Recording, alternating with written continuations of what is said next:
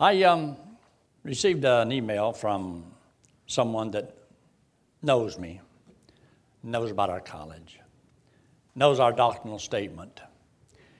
And anyway, they brought out a book of the past that was written 150 years ago. And they love it so much they reprinted it because too many people today and preachers today are compromising the gospel by compromising their stand on repentance. And so if you'll look at the top of it, preachers of the past, are they heretics? Well, that's because I made a statement in our doctrinal statement.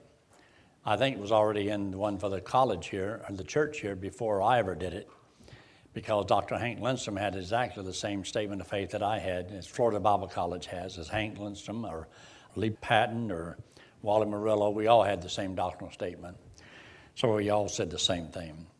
But anyway, he starts off with, in this day of great compromise, a Florida so-called Christian college believes this concerning the doctrine of repentance. And this is a statement that's right out of our doctrinal statement. We believe repentance is necessary for salvation. The Greek word for repent is metanoia, which translated into English means to change one's mind. It does not mean to turn from sin, since that would mean works for salvation. Because if you don't turn from sin, can I still get saved? If I can't, then it's works for salvation. If I still can't get saved by grace, still can't get saved by faith because I didn't turn from my sin, why can't I get saved? Because I didn't do this. That means I've got to do something to qualify for God to save me. I can see that. They can't see that. So repentance for salvation means a change of mind from man's ideas of salvation and religion to an acceptance of God's way of salvation. Just simply means a man can't save himself, so you need to change your mind and don't try and trust Christ.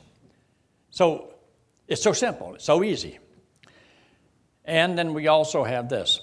Many teach repentance for salvation incorrectly by including some form of human effort or righteousness, such as willingness to turn from sin. In other words, are you willing to turn from sin? Well, what if I'm not willing to turn from sin? Well, you got to be willing to be willing. Well, it all sounds good, but then you open up a can of worms. How many sins do you have to turn from if you had to turn from your sins? And who's the judge of whether or not you turn from enough of them? And for how long do you have to turn from them? And how serious do you have to be of turning from them? Well, what if you forgot one? You see, you don't have any security. Anytime salvation depends upon you, you will have reason to question and doubt your salvation. So we have it in here. This is heresy and has confused many people because it adds works to salvation. This is Galatianism, which is a counterfeit of the gospel and is completely unscriptural. Now, about the time I was down at Florida Bible College, right before I started my third year, there was a young man, well, he was older than me though, Jack Weaver, and he had A+ exterminators. So before I became a preacher, I was a hired killer because I had to go around and kill bugs. And so I got to spray Dr. Stanford's home and the school and so forth, and so he paid me to do it. So the last 2 years I had a fairly good job, and it worked out great, and I praise the Lord for that. But he wound up, having to defend me because of some people on the job. And he told me, he says, now, you got to kind of cool it down a little bit. He said, my first day on the job, all I had was, this Jewish lady called in and told him, says, that preacher was trying to preach to me and told me I was going to hell. And so Jack told me, he says, Yankee, you can't do that. And I says, I still had 8 trust the Lord, though. He says, what? I said, I had 8 people trust the Lord today, though. He said, well, just be careful how you do it. I said, yes, sir. So because I was doing it and he hadn't been doing it because he had just trusted the Lord not long because of Ray Stanford speaking at a Republican meeting. And he was in charge of the Republican Party down in South Florida there. So Jack was very involved in government and stuff like that. A great man. So he wound up going to Florida Bible College, wound up on the board, and started a church. and was able to reach quite a few people. And one of those young men that came out of his ministry is Tom Kakuza, who started to work up there in Minnesota. But he had come out to Colorado, and he worked with us in our ministry, and he married one of our graduates, Sue Coe. And anyway, they've got 3 beautiful daughters and doing a great, wonderful work. But we've all had to pay a price for taking this stand. And so they've come out with this book again. In the appendix of J. Thornton's book, Repentance, is this quote by Charles Spurgeon. Now, Charles Spurgeon is known as the Prince of Preachers, but I've never been really impressed with him, though he could preach great sermons and write. I mean, it's incredible.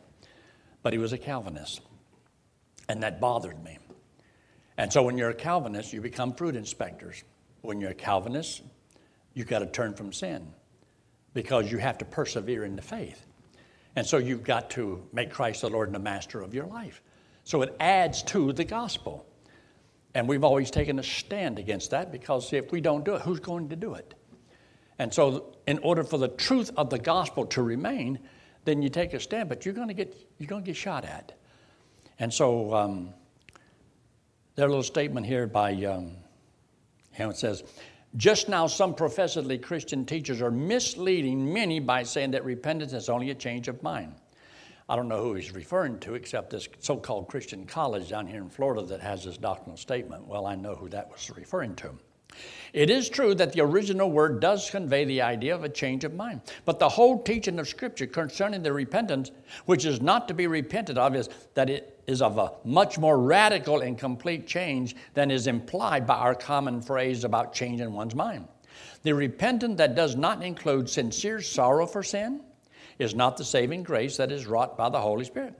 God-given repentance makes men grieve in their inmost souls over the sin they have committed and works in them a gracious hatred of evil in every shape and form. We cannot find a better definition of repentance than the one many of us learned at our mother's knee. Repentance is to leave the sin we loved before and show that we in earnest grieve by doing so no more. So if you tell a lost man that, and he's already maybe tried to quit smoking and drinking and profanity and this and that and the other, oh, why even try? That just makes me a hypocrite. And so many times when I've witnessed, I've come across people who said, I've tried that before. I said, this isn't anything you have to try.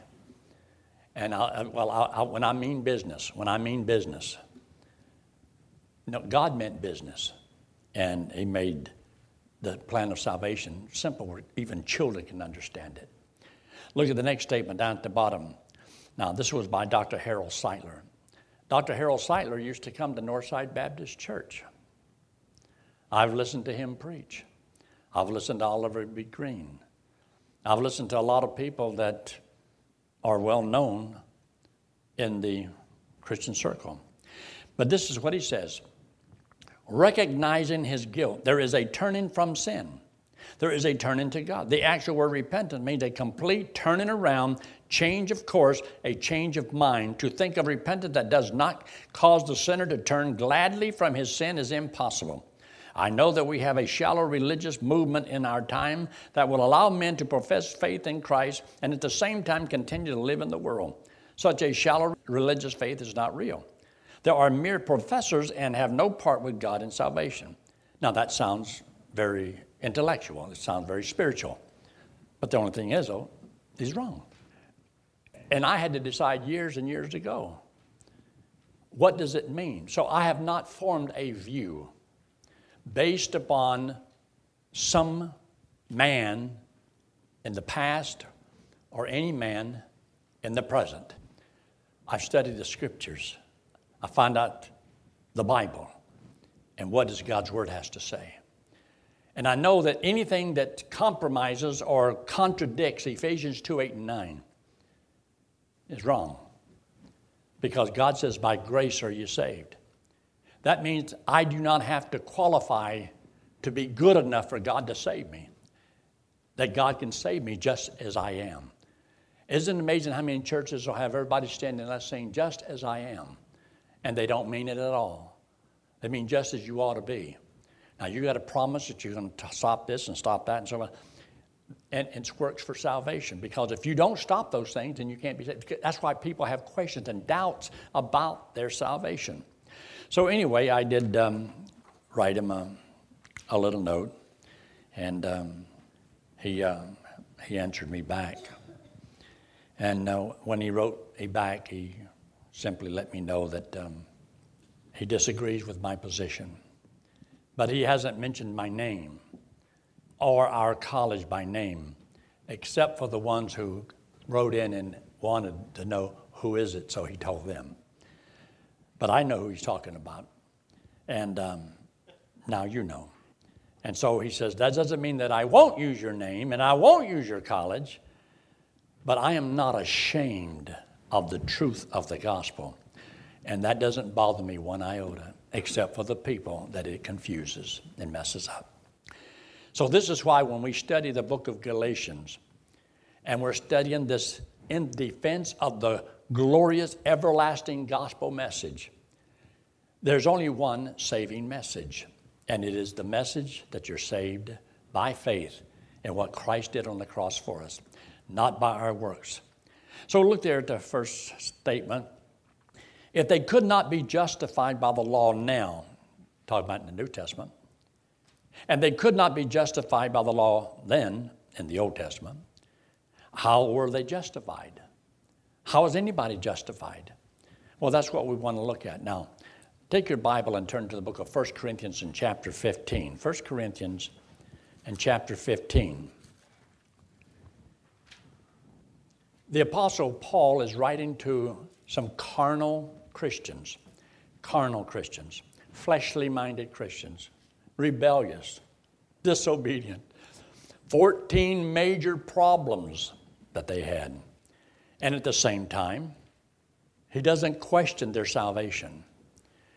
He questions their spirituality, that they're not walking with the Lord like they should. Because I'm so strong on grace, does that mean I want people just to live any way they want? That's what we're accused of. You're just giving people a license to sin. I'm not giving people anything. The world already lives however it wants. And when people trust Christ as Savior, it is the will of God that we all that know the Lord serve Him. And God will bless you here and reward you when you get to heaven. And if we don't, God will chasten us here, maybe take us home ahead of time. So God still deals with us because we're still His children. Even when we are rebellious children, we're still His children, and He still loves us. God never hates His children. He loves His children. Now, look what He says here in chapter 15. Chapter 15, 1 Corinthians, look in verse 1. Moreover, brethren, I declare unto you the gospel which I preached unto you. So from the time he started, he preached the gospel to them, which also you have received, wherein you stand on the great truth of the gospel, by which also you are saved. So he's telling them, these worldly, carnal Christians, that if you looked at their life, you would say, well, they can't be a Christian because, if you're a Christian, you don't do that, and you don't go here, and you don't. No. Just know that and understand that. But it's not God's will that His children live like the world. So he says here in verse 2, by which you are also saved, if you keep in memory what I preached unto you, unless you have believed in vain. So some people have a problem with that, unless you believed in vain. How do I know if I believed in vain? Well, you believed in vain if Christ did not come back from the dead. If He didn't come back from the dead, then our faith is in vain. Look what he says here. Look there in verse 12. Now, if Christ be preached that He rose from the dead, how say some among you that there is no resurrection of the dead? And if there be no resurrection of the dead, then Christ is not risen. And if Christ be not risen, then our preaching is vain, and your faith is what?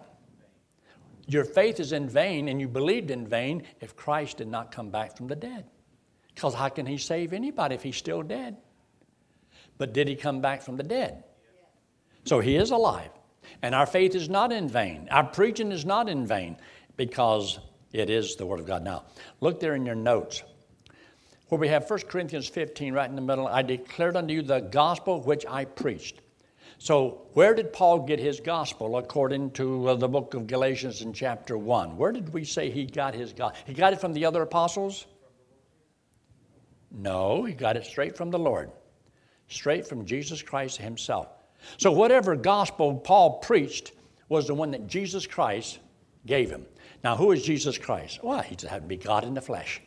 So he got it straight from God. So where did Abraham get his gospel? Well, he got it from God the Father. So if God the Father in the Old Testament gave the gospel to Abraham, and Jesus Christ, the Son of God, gave it to Paul in the New Testament, do you think Jesus and the Father, they must have had a different gospel? Or maybe it was the same message, which I think it was, and I believe that. Look at the next paragraph. Paul is declaring the gospel that he had preached to them, to the believers. He said they received it, they stood upon it, and were saved. Past tense, they're saved.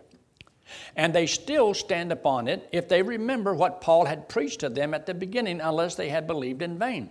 Our faith in Christ is in vain if he did not come back again from the dead. No payment was made.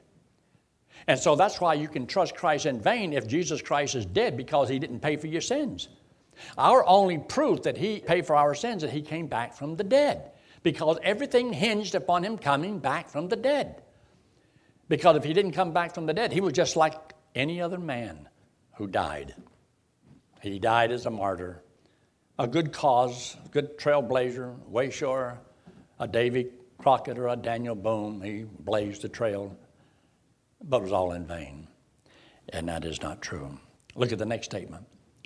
Our faith in Jesus for eternal life, without believing in the death, burial, and resurrection of Christ, will produce a multitude of problems, because you won't have a foundation for your faith. You can't just believe in any Jesus. You have to believe in a Jesus who is called Christ.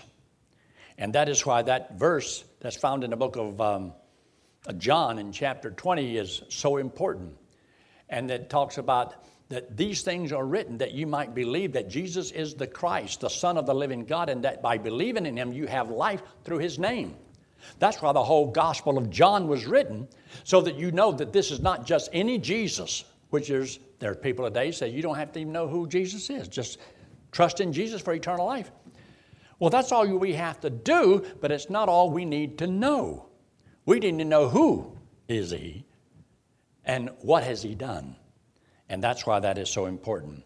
So look right there in the middle of the page. Paul's gospel included the death, burial, and resurrection of Jesus Christ as the foundation for their faith. He preached the death, burial, and resurrection. That's what he says right here, that he did preach that, and it was the gospel.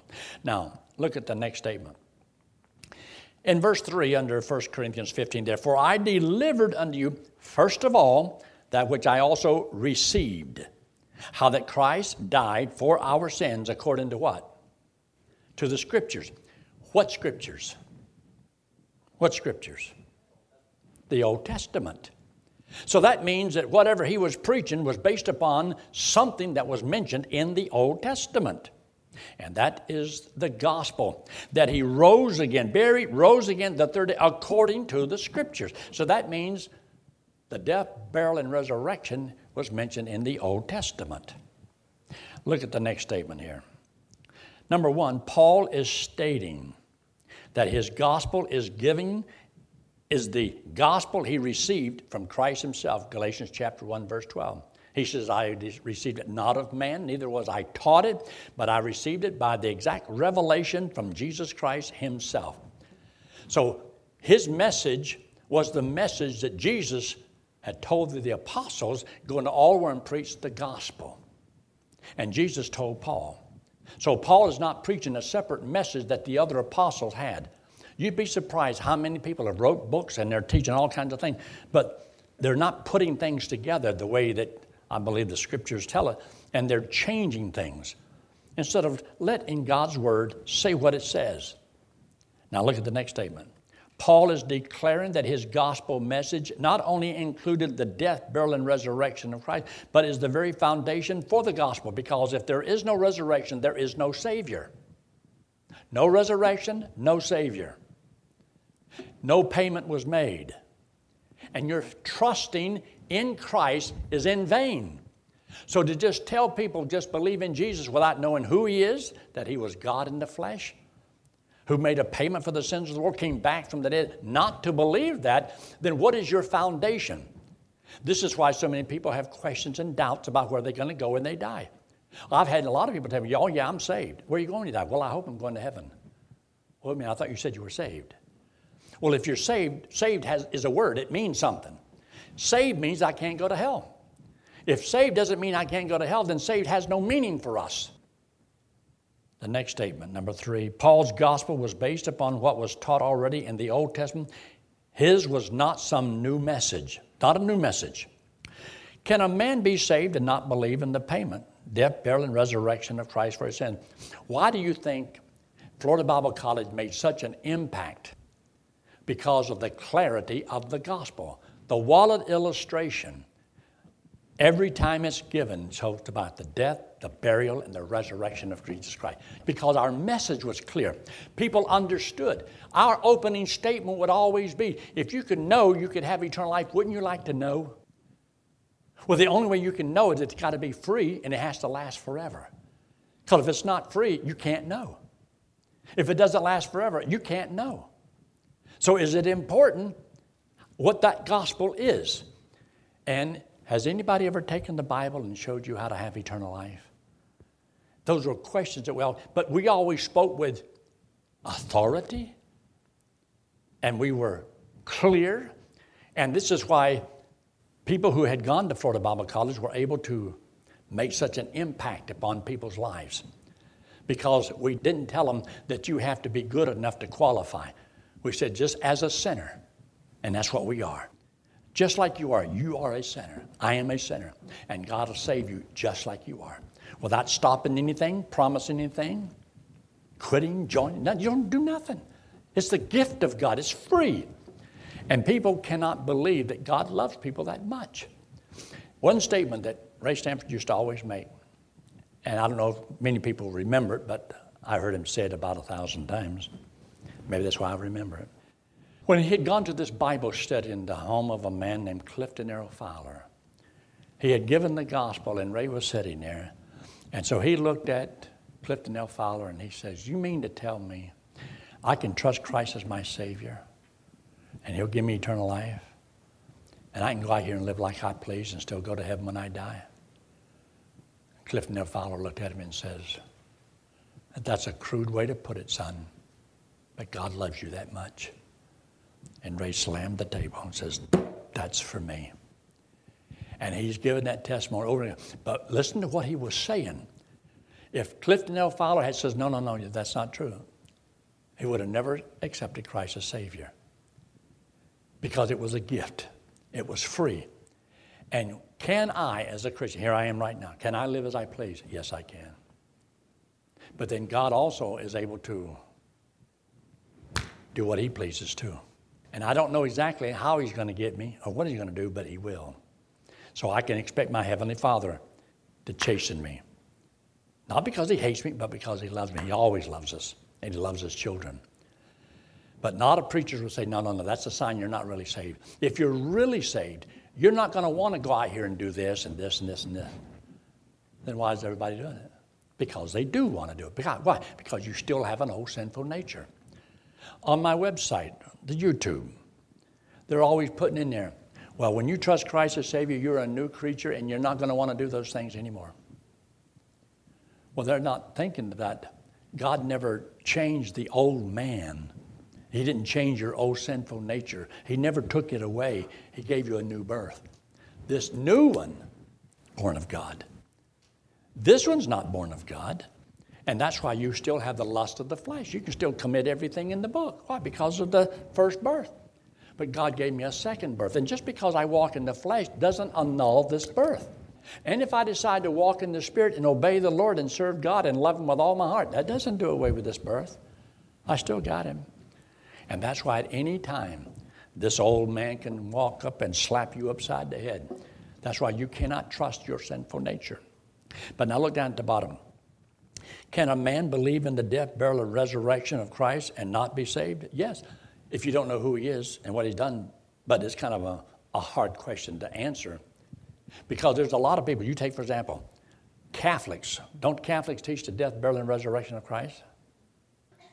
The next statement, when he does not see this as a payment for all his sins, his future sins will cause him mental anguish and doubts about his salvation. Many religions believe Christ died and rose again, but they don't truly trust him as their Savior. You'll have all kinds of religions that'll teach the death, burial, and resurrection of Christ. So that means they're going to heaven. No, because they don't believe salvation is by grace. They don't understand if he died for my sins and really believe that, then that takes care of eternal security. Why? Because I know that all my sins he paid for. So if I don't have any sins to pay for, then where am I going to go when I die? I get to go to heaven. And it eliminates all questions and I don't have to worry about it. I don't have doubts. I haven't had them for 55 years or more. Why? Because I know that what Christ did and I know what he said is all based upon this resurrection of Christ from the dead. Look down at the bottom of the page. What Jesus did was pay for our sins by his death on the cross.